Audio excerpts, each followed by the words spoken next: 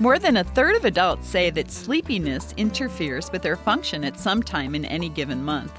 Despite this, excessive daytime sleepiness is under-recognized and undertreated, yet the consequences can even be fatal. Welcome to the Clinicians Roundtable. I'm Dr. Leslie Lunt, author of You Can Think Like a Psychiatrist, your host, and with me today is psychiatrist Dr. Chris Bojrab. In addition to his outpatient practice and administrative responsibilities as president of Indiana Health Group, he has served as the medical director for the Dr. Robert and Lillian Custer Center, an internationally known center specializing in the treatment of gambling addictions. Welcome to ReachMD. Thank you very much. It's my pleasure to be here with you today. So, Chris, what are some of the physiologic consequences of hypersomnia? There are a number of physiologic consequences of hypersomnia that go far beyond just simply the feeling of tiredness or fatigue the following day. I heard a comedian once say that the wages of sin are death, but once they take out taxes, it's just that tired, hungover feeling the next day. But there's really a lot more to it than that. We're learning a lot more about sleep and about the functions of sleep, and while it's still a bit of a mystery, we know significantly more than what we knew 10 years ago. A lot of our interest is focused on what we call slow-wave sleep, stage 3, stage 4 sleep. And all sleep is not equal. This stage of sleep that we refer to as slow-wave sleep serves a number of critically important functions. During this period of slow-wave sleep, which for most of us is perhaps a couple of hours out of the night, we produce probably 80 to 90% of the growth hormone that we produce as adults. There's also a disproportionate amount of conversion of T4 to T3 during this period of sleep. There's a disproportionate amount of androgen synthesis that occurs during slow-wave sleep. There are specific things that go on in our brain that help with certain aspects of memory during slow-wave sleep. The HPA axis does important work during slow-wave sleep. So when we disrupt this phase of sleep or when we're not reaching this stage of sleep, we're really putting ourselves at risk for missing out on those biologic functions. So if you think about what somebody may look like who is deprived of sleep or who specifically is deprived of slow-wave sleep, what do you think a patient might look like who doesn't get enough growth hormone, doesn't convert enough T4 to T3, doesn't build enough androgens, doesn't get good relaxations of ligaments and tendons? You know, that patient might look like somebody who is tired, who's weak, who has trouble repairing muscle tissue after an injury, who has trouble building lean body mass, people who have these sort of subsyndromal endocrine problems. It sounds a lot like the patients that we see with chronic fatigue or fibromyalgia, and in fact, loss of sleep, especially loss of slow-wave sleep, has been frequently associated with patients with syndromes like fibromyalgia or chronic fatigue. So it's more than just simply about being tired the next day. Missing out on those certain critical aspects of sleep put us at increased risk for these things that we've been talking about. It also puts us at increased risk for disorders of metabolism. We may be more vulnerable to diabetes. We may be more vulnerable to infection because we're not engaging in some of the processes that keep those immune cells functioning well. We're not engaging in the processes that keep our endocrine system functioning well.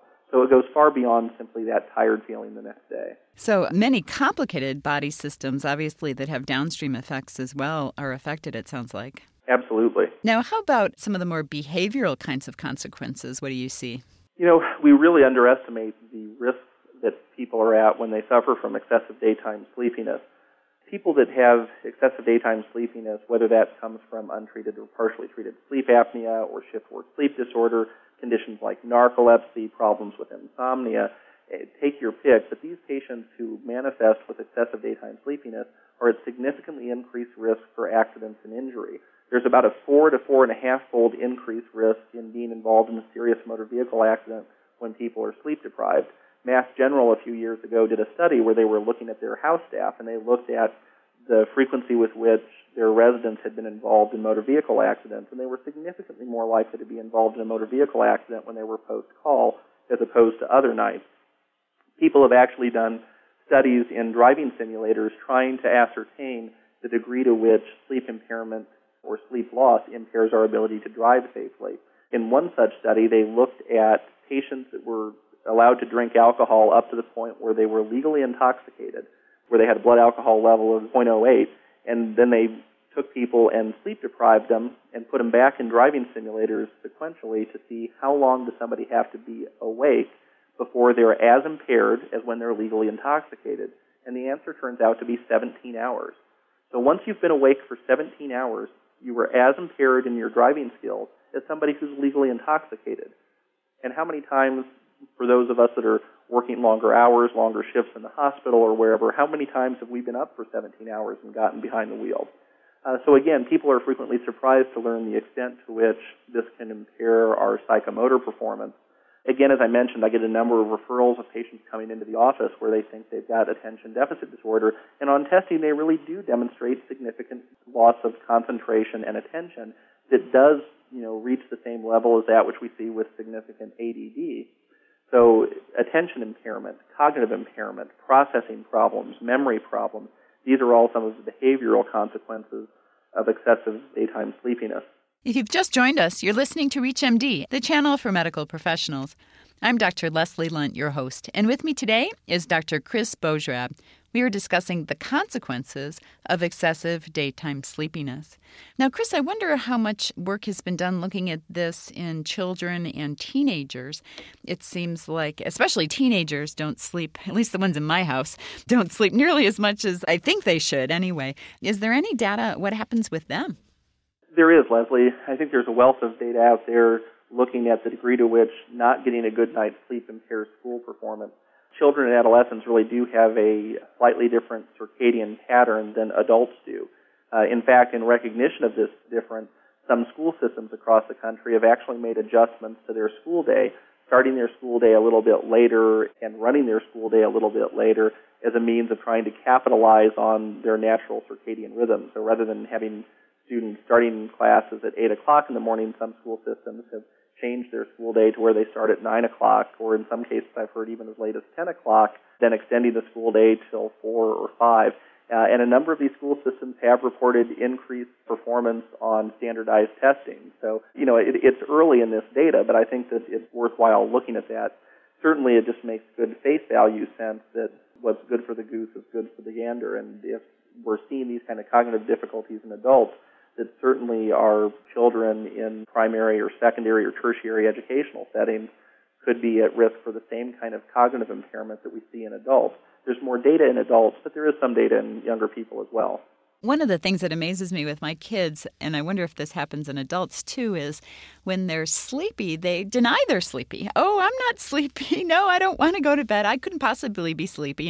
And they are. So is there a link between sleepiness and lack of awareness or judgment, not only in kids but in adults? It certainly has been my perception that is the case. I'm not aware of many studies offhand that have demonstrated that, but I can share with you a personal story. I was actually diagnosed with sleep apnea probably 6 or 7 years ago, and my wife said, you snore like a lumberjack and you have prolonged times that you're not breathing at night and you wake up gasping. You need to go get a sleep study or you're going to die. And I felt good. My energy is always good. I'm sort of a short sleeper. I've never required a lot of sleep, and I rarely ever take a nap. So I didn't really have the behavioral manifestations of sleep apnea, but I said, well, I certainly would take her to her word.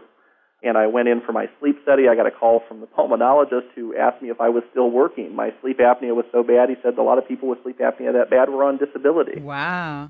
So certainly, even those of us who consider ourselves to be well-informed and highly educated are pretty crummy judges of the quality and quantity of sleep that we receive at times. Yeah, one of my favorite stories actually comes from, I think, somebody Dr. Mary O'Malley, who's a sleep doc in Connecticut. And she tells a story about how she was referred a patient who came in because he was falling asleep while driving. And she had him do the Epworth Sleepiness Scale, which is a scale, real simple 8-question, as you know, measurement of how sleepy you are. So he's out there doing this Epworth Sleepiness Scale and basically marks down nothing, that he never falls asleep in situations that are inappropriate. So Dr. O'Malley takes a look at the patient and his score, and she says, gosh, you were referred to me because you were falling asleep in your car, but your form here says you never fall asleep. The exact question is, do you ever fall asleep in a car while stopped at a red light or while stopped for a few minutes in traffic? And he says, well, yeah, Dr. O'Malley, I don't fall asleep while I'm stopped in the car. I fall asleep when I'm driving the car. So it spoke highly to me about judgment being impaired in some of these patients, that they really, truly don't think they're impaired. And like the study you mentioned, where after 17 hours of being awake, that you're as impaired behind the wheel as if you're drunk. I mean, all of us have gotten in a car where hopefully most of us don't get behind a wheel when we are drunk. So very interesting. Exactly. Now, I wonder, is there any data in terms of work productivity? Are sleepy people, I mean, you would assume they're less effective at the job, but do we know that? Yes, we do. There's two issues. The issue of absenteeism, those patients that suffer from excessive daytime sleepiness and as a result just simply can't make it into work or feel unable to make it into work, and that certainly is something that is well recognized in the literature and has been one of the areas of focus for a number of our colleagues in occupational medicine for a long period of time. But there's also this emerging notion of what's called presenteeism, and that is reduction in work productivity, work quality, even when people are there. It's interesting. If you look at data from the National Transportation and Safety Bureau, you'll see that the most frequent time for motor vehicle accidents to occur is during that 3 a.m. to 6 a.m. time period.